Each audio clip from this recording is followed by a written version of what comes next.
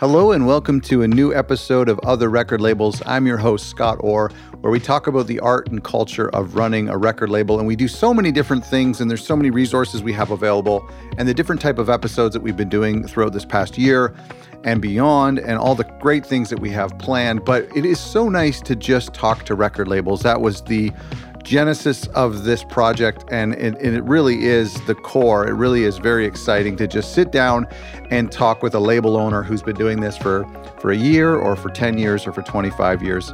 Today's conversation, I'll be honest, is probably one of the most insightful and exciting record label interviews I've done in recent memory. I'm speaking with Trevor Peterson of Fire Talk Records. And there is just a wealth of wisdom here from Trevor. And so get out your notepads for this one, because there are some best practices and some free advice and some tips and all sorts of good things in this episode that you're going to want to steal, because I certainly have stolen it already from him. This is a really, really informative episode, and I hope that you find it really helpful. If you do, please let me know. Reach out. I'd love to hear from you. You can email me anytime at podcast@otherrecordlabels.com. And of course, if you're new to the show and you want to find out a little bit more about what Other Record Labels is, visit our website, otherrecordlabels.com, where we are a resource community for independent record labels of all stages and sizes. And we'd love to have you come by and visit and download some of our resources and check out previous episodes at otherrecordlabels.com. This is an exciting interview. I'm just go ahead, listen. I remember some labels telling me, especially labels that do their own mail order, that some labels telling me that physical sales were pretty good early in the pandemic. Like people were at home and needed stuff they wanted to shop basically, or they wanted music. Was that true? Totally. Yeah. Totally true. That's awesome. We had there was I feel like all e-commerce in general, true. But it trickled down to music as well. And yeah, our physical sales were super strong for, a good amount of time there. They continue to stay strong for us. There's a little bit of a decline for sure in the past few months, but, it's hard to run analytics on it and determine whether it's the fact that we had some pretty big releases last year and this year due to the production, manufacturing delays, etc. Our release schedule is kind of like fanned out a little bit in unintended way. Right. So yeah, that's kind of but I'd say in general things have been solid for. Well, there's a lot of the things that people had to adopt because of the pandemic that is sticking around, and hopefully that kind of hesitation to buy a record online because maybe they wanted to save on shipping, or they kind of procrastinated and thinking I'll pick this up next time I see the band, That obviously had to go away during the pandemic. So hopefully that's kind of here to stay, is that people are just a little bit more quick to buy online. Yeah, totally. We do have a bunch of bands that have been back touring pretty heavily now, and certainly selling a lot more merch on the merch table than they ever have before. So cool. That's been, we've had to ship. Totally. We've had to ship hundreds of records to random venues multiple times in the past couple of months now. Is that nerve-wracking? I mean, not yes and no.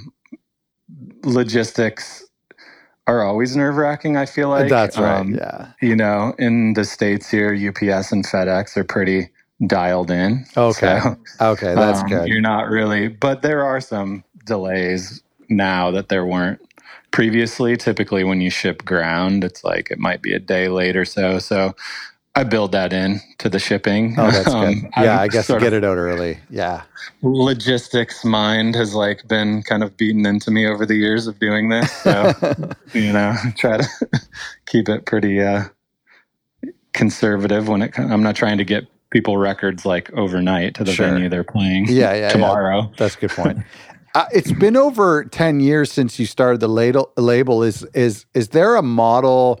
It kind of segues from what we're talking about, but is there a model that works well for you when it comes to, working a record and releasing a record? Is there a template that now you follow that you've created from your 10 years of doing this? Certainly. I mean, in general, there's best practices that we've implemented across and systems that we've put in place across, all of the facets of releasing an album, whether it's marketing or retail, etc., which has been developed over the years for sure. I kind of pause in saying it's like applicable, like cut and paste to every release, because there's some, like certain genres, for example, perform differently in different territories, for example. So you have to tailor your plans and strategies to the particular artist, you're working with for that particular release. So I feel like a somewhat dialed in, adaptable system is what we have in place now. And yes, to answer your question, it's been a work in progress this is the 13th, going into the 13th year. And, wow. It's like, I would say it hasn't like really fully formed until maybe just a couple of years ago. Now it's like, it feels pretty good. But then again, the industry is constantly evolving and shifting. Right. Certain partners ask for new things every other week, it feels like. So you're always adapting your systems. That's so funny you're talking about that, because when you actually said fully formed and thinking about this is what was going through my mind when I was on your website today, and I was looking at all the releases and the website. I love it because it's simple, it's black and white, it makes room for the records, and it's very minimal. And but then you have merch and everything. A lot of young labels or people wanting to start a label look at a label like yours and want to know how to get where you are as fast as possible. I look at your label, and to me, it looks like something that's been honed and come together over the years. Is that true? That's very true. I started in my bedroom putting out 7 inches with a Big Cartel, not even a website, and this is like 2009, so there's not even social media really. Yeah, I used Big Cartel back then too. Yeah, so Big Cartel, MySpace, the label had a MySpace. That was kind of the system. Sure. And so, in that era, it was like way less involved in a way.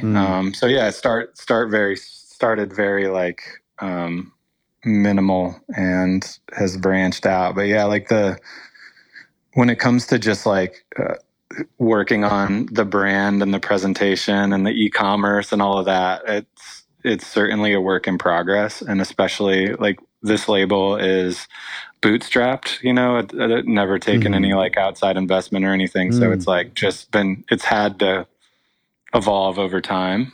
A lot of late nights, etc. A lot of like reiterations on the website. It's like it changes year in, year out. I feel like I got it in a good place now, but it's yeah. So what would you say to younger labels who want to get to a fully formed state as quickly as possible? That's a good question. I think there's multiple avenues to get there, right? It's, get some capital in the door, get out and talk to friends and family, and maybe try and scrape together a little, a little capital to sort of like make it a little easier and quicker. Yeah, right. You know what I mean? Like when it comes to like, for example, where the label's at now, we probably have like 20 subscriptions to things like Feature FM and like MailChimp and our e-commerce platform, and all of that like runs up like hundreds of dollars a month just in those little things. Exactly. And so So if you want to get there quickly, I think it's important to have all those little things. But if it's really truly just bootstrapping it, I think my number one advice is just pay attention to what other folks are doing and talk to people.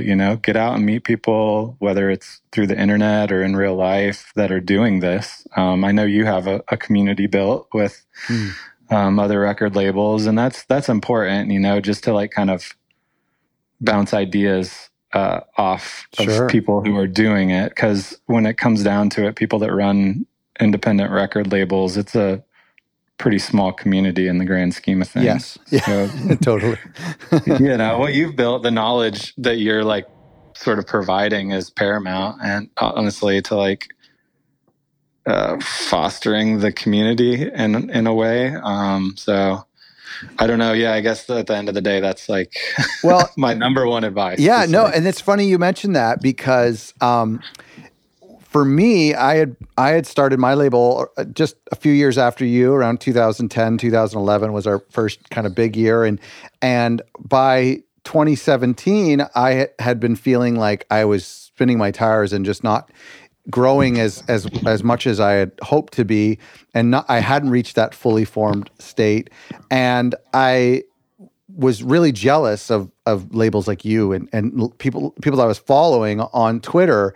And the solution for me was exactly what you said, and it became this podcast, which was just calling up labels and saying, "Hey, can you help me?" And everyone said yes. Everyone said, and learning from them, and so that's exactly what I did, and that's great advice.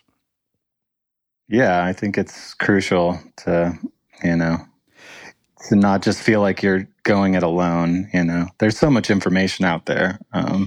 Yeah, absolutely. I want to sidetrack for a second because you talked about getting capital and getting investment, and and that's it's such a lot of artists think that we could just do this and that the cream will rise to the top and we don't need to put in money. But I mean, any business, even a coffee shop, you have to buy a cappuccino maker. Like any business that has a certain amount of investment.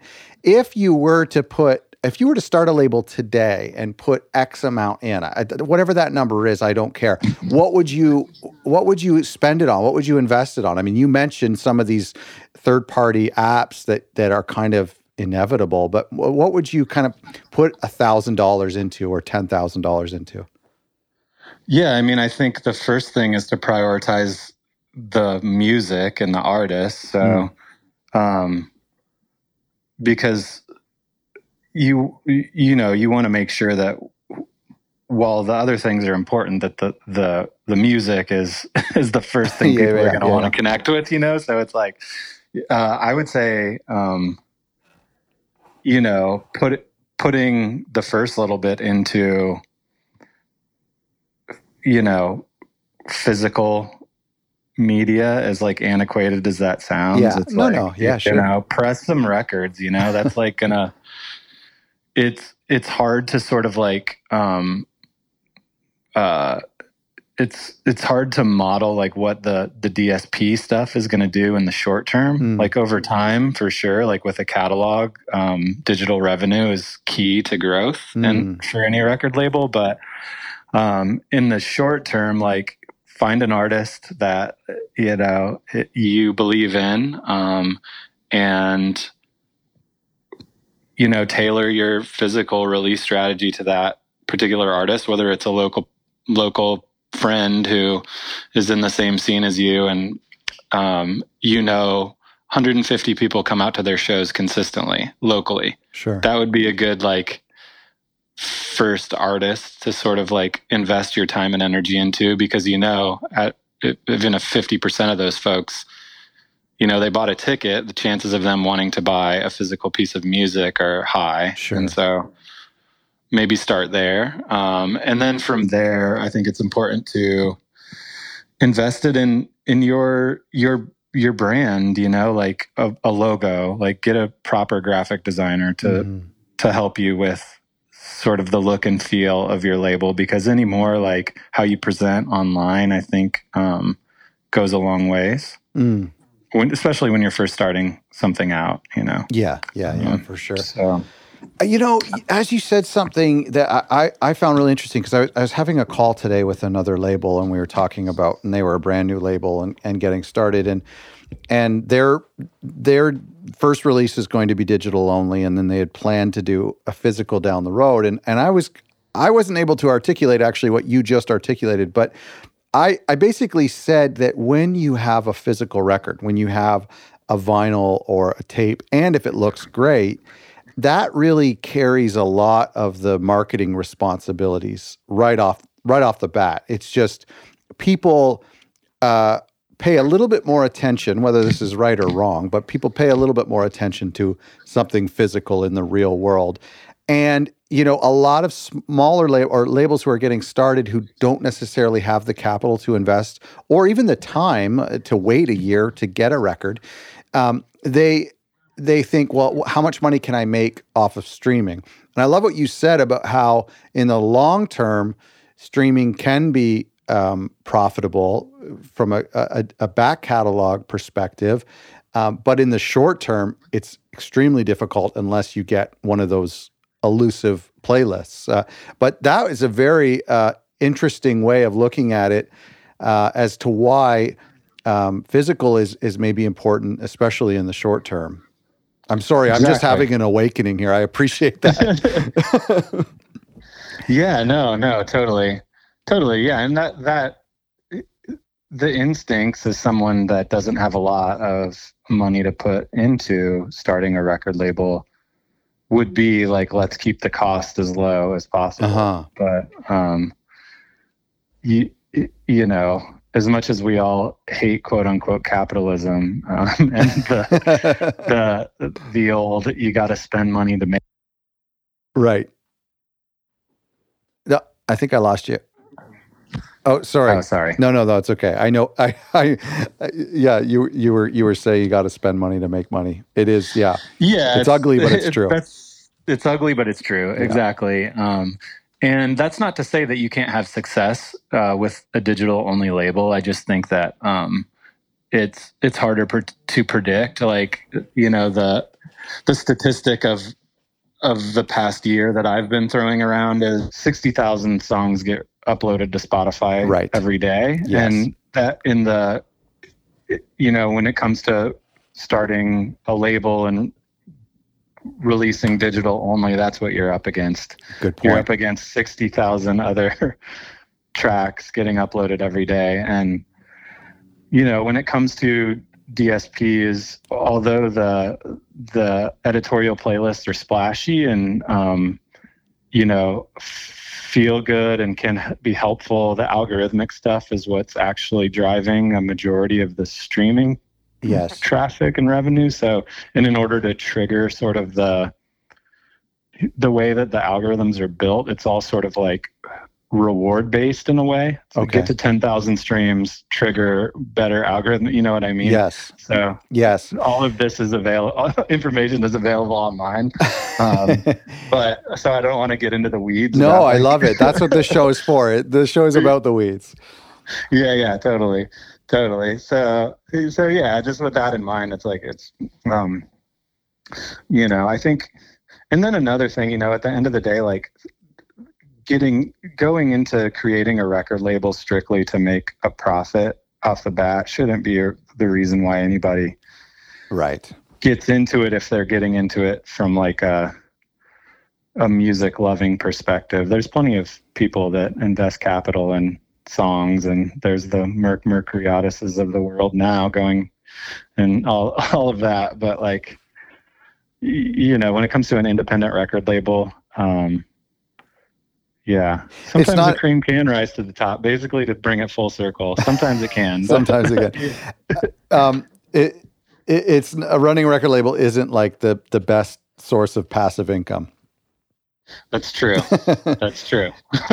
So I wanted to, as we're talking about digital only and physical, I'm skipping ahead in my questions because it seems to me like merch and physical records do play a big part in what you do. Is that true? Can you talk to me a little bit about that? Yeah, that's certainly true. Sort of like just to sort of give you broad strokes of the labels kind of like revenue streams, Sure. which that's another important thing to touch on. Is the more revenue streams you have as a label, the more secure financially you're able to be. Mm-hmm. The more predictable the future is. Right. So yeah, merch and physical music is a big part of what we do, and that mainly just comes from how the label started. Like, we started in an era like when streaming wasn't a thing, and so the first releases were physical only. I didn't even put them on iTunes, which in retrospect was a big mistake. Right. But I wasn't even thinking about that in the beginning. It was it was Press Records. It was still pretty arduous to put a record on iTunes back in 2009. It wasn't. I mean, it was getting easier, but totally. Since 2011, we've had distribution, so it kind of took care of that. But yeah, it was arduous. I didn't even know it was arduous, to be honest with you. I wasn't even thinking about it. It was about the physical. I grew up mail ordering from Drag City, and that was the world I knew, going to the record store to get the new music. Like, I'd read about a record in Spin Magazine and then go buy it at the record store. And that was my whole kind of system, and so that's all I knew. It's funny. When you mentioned Big Cartel, I haven't thought about them in a long time, and I'm sure they're still around.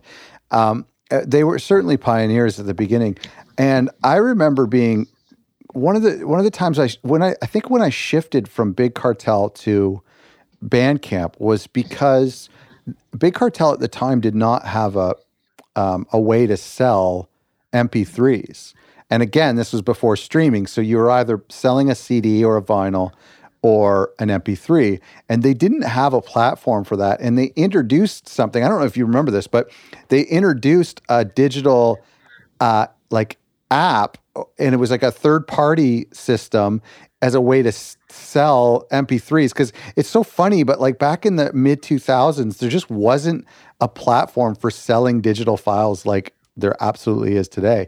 And so I remember they introduced this thing, but then it came with like a monthly fee, and that was kind of frustrating because Big Cartel were taking a cut to begin with, and I just thought it would be another feature on their site. And then around that time, around 2009, 2010 is when Bandcamp kind of formed. And anyway, sorry, I don't know if you remember that. Yeah, no, same story.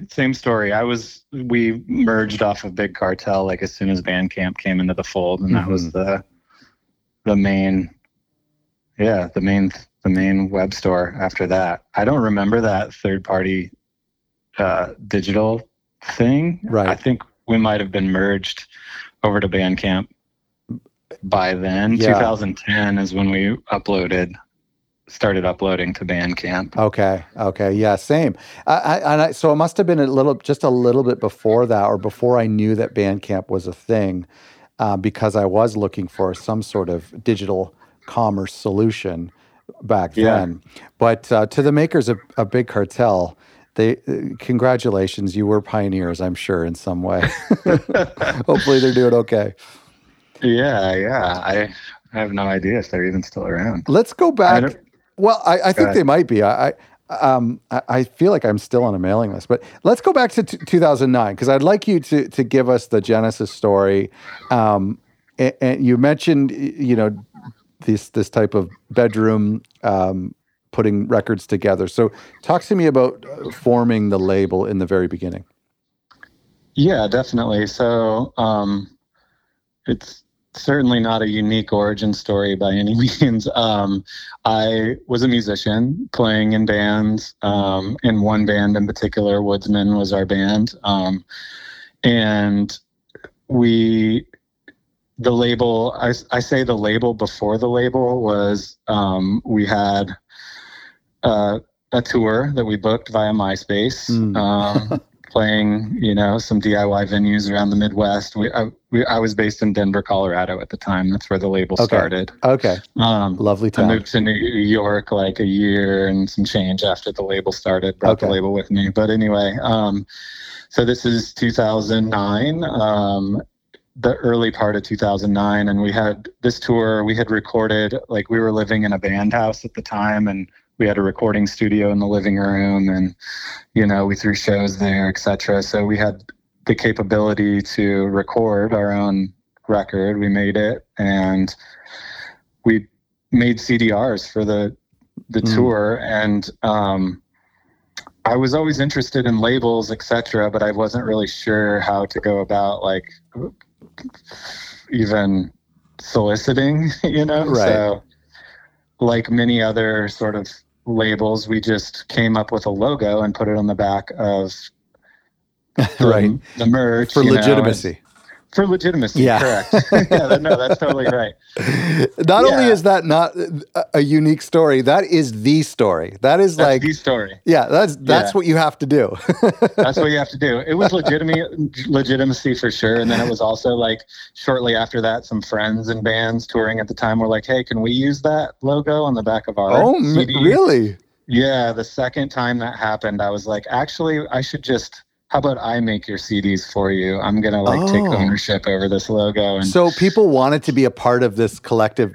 Because it was already a community, because we were throwing house shows and, like, you know, like, and like, the other thing is I was pretty, like, in the blogs. So our band, like, I had gotten sent our music around to, like, Stereogum, Fader, Pitchfork, and, like, Woodsman got on Pitchfork, you know, that year or something. And, like, it was, my friends were seeing that and they were like, "Hey, can you do," I didn't realize at the time, but they were basically asking me to do PR for their bands and put out their records. So it's like, okay, I can do this. The funny story about that is, like, back then the websites used to list a phone number of their offices. So to get a Fader writer's email, I called the number to the switchboard and just asked for an email address, and they gave it to me.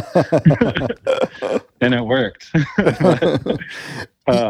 It seems like a simpler time as we joke about that, but it was such a struggle. Like that, it wasn't a great time. I always felt like everything I was doing was so inferior to the real labels who were making 1,000 Glassmaster CDs. Totally, exactly. It's like, sort of became this thing where we would go on these tours and then meet these people that are also in the community playing shows, and that would turn into, like, a 7-inch release or whatever. Right. So that was all happening. My band went on to sign with Mexican Summer within, like, a year of Fire Talk starting. And then I put out this band Tennis, who's still around, great friends of mine, their first 7-inch, and they went on to blow up. I helped, you know, get them on the blogs and stuff, and they went on to sign to Fat Possum, like, within a year of that 7-inch. So things were, like, taking off in a bigger way for some of us.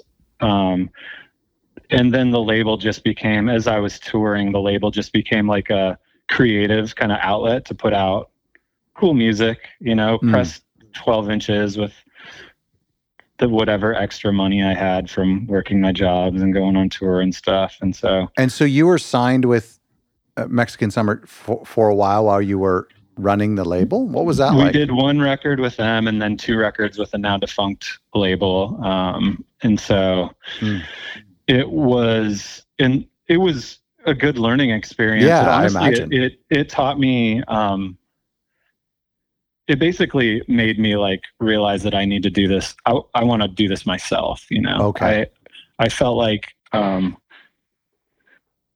was learning a lot about, especially, like, the retail side of running a record label, because that's not something you're really tuned into when you first start, and like how many barriers there are to, like, getting your records into the store, not only into the store, but featured in a place where people might actually see it and buy it.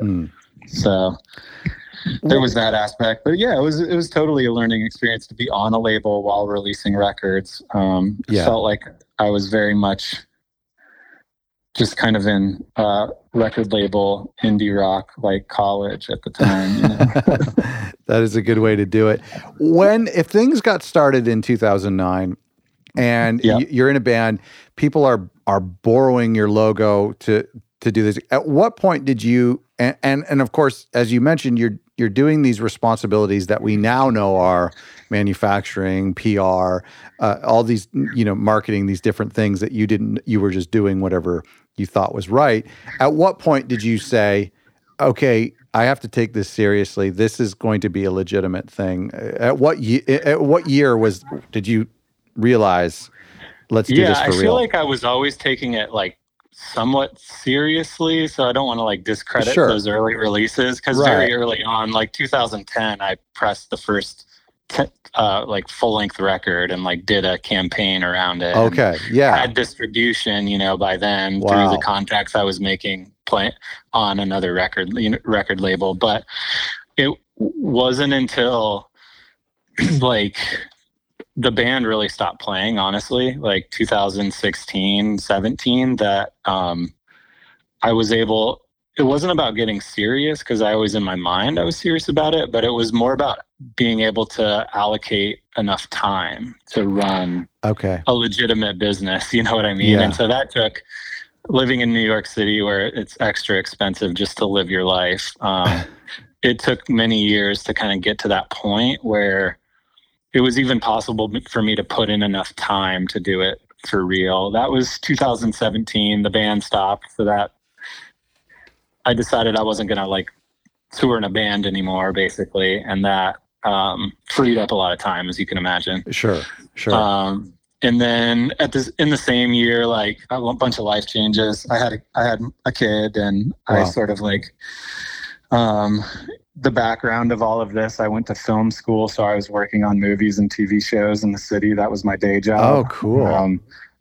So I sort of had a realization in 2017 that like I need to pick one. I'm doing these creative things, trying to make a living, but I need to pick one thing and focus all my energy into that. And so I decided in 2017 that was going to be the thing. Signed a distribution deal with Red Eye Distribution, and just started making like some strides towards making it a real business. I formed the LLC finally, all that stuff. It was like years of just doing it rogue, not proper. And then I would say it took another like 2.5 years to kind of get it to a level where it was making enough revenue to sustain myself and an employee and et cetera. So that's a very, very big move to quit a job, especially when you have a kid, and to kind of, go full in on something. And for you to have picked one, I feel like, in any business, I feel like that's kind of necessary. I think we all could do a lot of different things, but I don't think we can do them all at the same time. So picking one, that was probably a pretty big decision for you. Yeah, it was really scary. It was really scary, I am privileged, though, that I have a partner who has always worked in corporate America and could kind of like, hold down the family in that respect. Yeah. So that's a huge privilege that allowed me to kind of like focus a bunch of energy on this. It wasn't easy, Yeah, but for sure. I sort of like, also that time, which may be useful to your listeners, not only was it allocating time but to doing the actual work, but it was allocating time to learn as much as possible. So, like your podcast, for example, I listen to it I listen to it all the time, like every new episode. I'm an avid listener. That's great. But it's not just your podcast. It's like Music Business Worldwide. It's getting involved in A2IM and going to all of the industry functions and just absorbing as much information about the music business as possible. And just keeping the education, music business education being 20 or 30% of my work week is important, I think, to just understanding, like. That's really good. Yeah. I couldn't agree more. And I mean, obviously, it's kind of what I do, but I was just reading a book on NFTs, and I finished a chapter, And I just shook my head. I was like, I did not understand any of that, what I just read. But Totally. I kind of reminded myself, I was like, this is your job. Like, you have to, like, you don't have to fully understand it. You don't have to be a guru, but like, you have to have a understanding of a lot of things in this industry. I was just kind of coaching myself today. Totally. Yeah, that's the truth. And like knowing that what NFT means today is surely to evolve and be something different in 5 years, you know? Totally. Yeah. I heard somebody talking about instead of non-fungible tokens, like fungible tokens being the future of the music business, because fungible takes the scarcity out of the digital token, you know? It can be, so interesting. These things are going to evolve. So I know. It's important to stay on the pulse. I think that's really interesting that you said 20 or 30% of your week was or is dedicated to learning, and I think that's such a great thing. And even if it's just, you know, business books or marketing books or business podcasts, you know, it's part of taking it seriously. Exactly. Yeah. I listen to entrepreneurial podcasts, like, you know, finance. I'm interested in like all of these different things that apply back to running. Because at the core, this is running a small independent business. It just so happens that my passion is music. So that's what the business sells, or whatever, however you want to say it. The mechanics of running the business are the same as literally any other business. So. You mentioned something, and I want to kind of go down this path. You talked a little bit about multiple revenue streams, and I'm absolutely a huge believer in that, and that's something that is preached in any niche, not just in music, but in any sector of the business world. Multiple revenue streams is so great. Can you let our listeners know a little bit of what type of revenue streams they should be looking for as a record label? Certainly.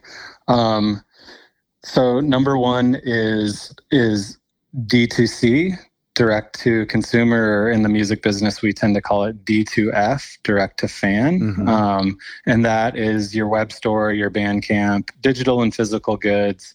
That can be, you know, anywhere you get a record or a download or a piece of merch to an end, you know, one-to-one. Yeah, right. Your place to whoever's buying it. Mm-hmm. That is an important big source of revenue, because there's no middlemen, you know, no middle people. You're getting max markup on that. So you should really try to make that as strong as possible. And then going down the chain, there's your distribution revenue stream. Ideally, it's physical and digital, because the physical opens up avenues to get into independent retail, indie record stores, or Amazon, whatever. You know, some people are ideologically against Amazon, of course.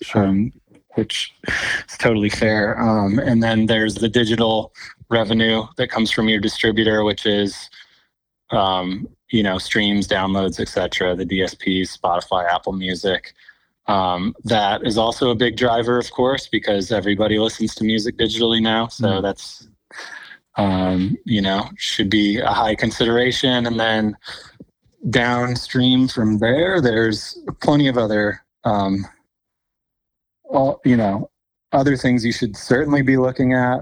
Sound Exchange is a big, important one. Every label should be registered with Sound Exchange to collect what's owed on the master side of the recordings. Right. Is simply, the big one is satellite radio, pays through Sound Exchange. Pandora. Yeah, exactly. And then there's sync licensing, which is for us a big portion of our annual business. So that is a lot harder to tap, but there are plenty of sync licensing agents or partners you can reach out to. And do you work with a company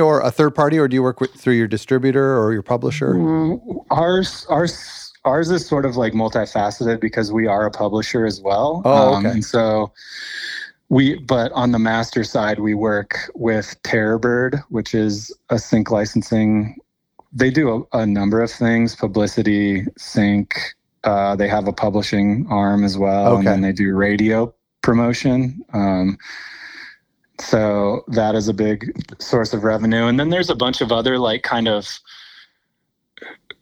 I don't want to call them random because as a whole, they're all important. They might not be lots of revenue, but there are certain third parties that specialize in background music in retail environments. Like you go into H&M and you hear a song, like you can partner with a company that will, play your music and pay a royalty, basically. Very cool.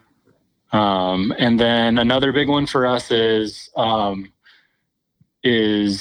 like in person. Say we do a lot, like we live in New York City, so we're fortunate to have a lot of access to like record fairs and stuff pre-pandemic, and now they're starting to come back. And then, we'll go. I had a table at Pitchfork Fest this year. I flew out and sold records there, and we tend to like do trade show type things as another revenue stream. Sort of also like a marketing thing as well. Of course. But there is, we sell some records at those places. So that's another one. I want to say the list just goes on. I could probably name like 20 different things. No, and that's amazing. What I love about this, and you talked about how it, in times of, if one of them shuts down, then you have something else to fall back on. But what I love about multiple revenue streams is it almost takes the stress off of, if you were to just look at streaming and say, I need to make, I don't know, $1,000 a month or $10,000 a month from streaming. That's an insurmountable task for any startup label, for any label that's been around for 10 years. It's a very tricky thing to do. But to say, I need to make $100 here, $100 here, $100 here, you know what I mean? That to me, all of a sudden takes the pressure off of this task of making a profit or earning an income, is by saying, okay, just relax. We just need to make 20% of our revenue goals from this source and 5% from this source. That's what I love about multiple revenue streams. Yeah, it's great. And then it also like doesn't, when it comes to A&R and like signing artists, you don't have to get too in the weeds with like, well, this artist performs this way on this service, so we should be really considering that. You know what I mean? You can sort of tailor your revenue strategy to each release based on where maybe that particular artist can excel. And so it just sort of like, it doesn't, And so those revenue streams, the pie, if you will, the pie chart would look different for each one of your artists. You might have an artist that does really well on Spotify, and then another artist who does extremely well in H&M stereos, but not on Spotify. I'd say usually it's either, DSPs, they perform well. It's maybe some perform really well selling physical records over others. Like there's, let's face it, like certain types of music stream better than others. And there's more placements and places to place, like, shoegaze over like noise music or something. You know what I mean? Right. So there's that. And then, maybe one artist, is very syncable, and we get 5 syncs in a year for that one artist, you know, but 0 for this other artist. And things like that. What is I just want to touch on streaming a little bit, especially, when you have artists that might be left of center music. And I know that you have a big emphasis on physical, but does your label have a strategy when it comes to streaming? Yeah, 100%. We have just the broad strokes is, again, it's another sort of like system that we've built when it comes to streaming. I think that when it comes to streaming, like across the board, your best bet is organic streaming, because if your artist can stream from organically from real fans, that's going to even improve the algorithmic stuff. That's going to potentially be a pitch point where you can go back to the DSPs and say, look, people are listening to this. Shouldn't this be in this playlist? And sometimes that works, so, but like in general, I am a big proponent in following the best practices of the DSPs, and all of this information is available. You can go to Spotify for Artists and see what they want you to do. Yes, I know it's a pain to like learn all these things, and they're changing constantly, but I think in order to find success on streaming platforms, like in a broad sense, following the best practices is helpful, I totally it's agree. Not crucial, So whether that on Spotify is like making sure your track has a canvas and you're pitching via their pitch tool X amount of time in advance. So there's that side of it. And then there's also third-party playlist pitching. That's part of our marketing strategy. So we do that for every track we release. And have you just built up your own contact list of curators? Yeah, exactly. Okay, exactly. Just like blogs. There are contact lists available, but they tend to be sort of, I don't know. I've always been a big proponent of like doing the work ourselves. That's right. So we've kind of spent the time over the years developing our own list. So yeah, it's that. And then also, we hire out for PR on all of our releases, and there's usually multiple folks working the releases. That plays into streaming as well, because a lot of the third-party playlists that perform well are tied to like NPR Music or Pitchfork or Stereogum or, right, tastemakers like that. So, yes, just being in that ecosystem is helpful. Other labels, like we have friends that work at much larger labels than ours that we can like send a track to, and they'll, throw it in their playlist. Yeah, sure. Things like that, are helpful. It is remarkable how one thing can lead to another. And I had a track on a kind of a reputable third-party playlist that's very small, super hyper curated. And when it got on this list, and I reached out to this person, personally, and when it got on this playlist, it immediately got picked up by a much bigger playlist that's I think even owned by a major. And then it got picked up by Spotify and a few others. And I was like, wow, those people are watching his playlist and definitely. And letting him do the hard work of curating and then and stealing from them. That was really interesting. Totally, yeah, because you imagine if you're working at a DSP and 60,000 tracks are getting ingested every day, that's a lot to weed through. Right. And like, how do you... That's right. So that's part of it. And then another big thing that we do is I have a Chartmetric account, and I monitor analytics constantly and sort of use those analytics based on how a track is performing to push marketing in other channels if something like catches, So if you're catching a wave on Spotify because of what you just described, getting the playlist snowball effect, that would be a good opportunity to create some marketing on socials and reinforce that and kind of, create even more sort of like organic listens on top of everything that happened, and I think you can drive sort of streams that way as well. It's like the inverse of releasing a single campaign. It's like you release the album and then you see what people are responding to, and then you put a campaign behind whatever song people are responding to.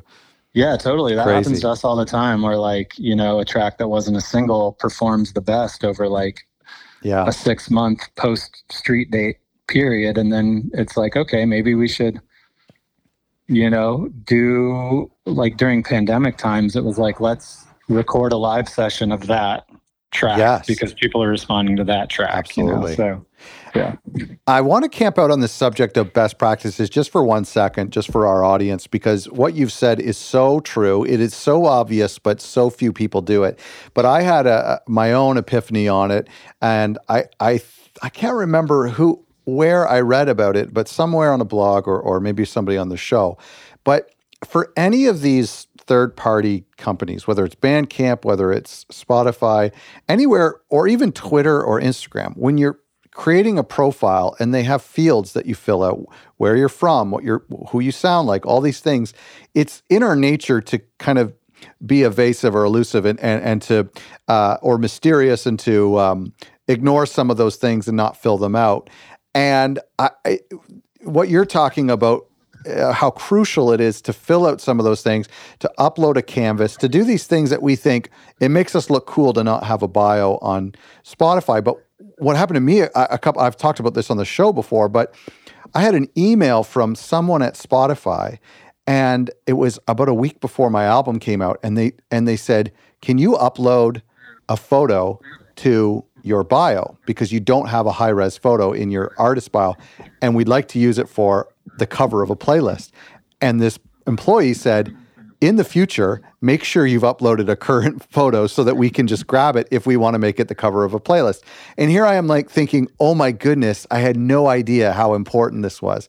And the same thing when we had Bandcamp, when we had Andrew from Bandcamp on the show, he was saying the same thing about how important it is to fill out those things, upload a photo of your vinyl. And it's just so important. I'm just going on a rant here, I'm sorry, but it's so important to do these little things that we think don't matter, but they're there for a reason.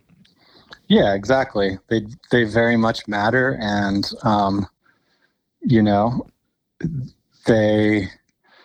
it's hard to sort of like know that Spotify uses those bio photos. They pull directly from there. Mm-hmm. How would you know that? How would you know? Yeah, but it's there for a reason, so you should probably do it. You know what I mean? And it's all across the board. Like all DSPs have different best practices, and right now at Apple, it's Apple Music Motion is a big thing they're pushing. Okay. And, like certain things, when it becomes kind of an initiative at the service, it's good to know about that and do it, because it's gonna, it reflects the fact that you're listening to, you want to be a good partner. That's right. You're listening to what they're asking, and you're interested in being a good partner. Well, you mentioned Spotify. I'm blanking on the feature, Canvas, and you mentioned that, and I'm stressed out right now as we're talking, because I'm like, I haven't done any of those. I don't even know how to do them. But now I'm thinking that goes totally against my own ethos of making sure I follow the best practices of these platforms. I'm like, why haven't I just done something? And it's so crazy, because that system, I mean, I knew somebody who was beta testing it in 2019. The Canvas was a huge initiative by the company, and for some reason, and they know what they're doing, they think that this is an important feature, and for me to not do it is almost like disobeying the boss. You know what I mean? As crazy as it sounds. Yeah, I mean, I sort of caution going down that route of thinking too much, because I think there's important in creative kind of I don't know, decoupling from the kind of like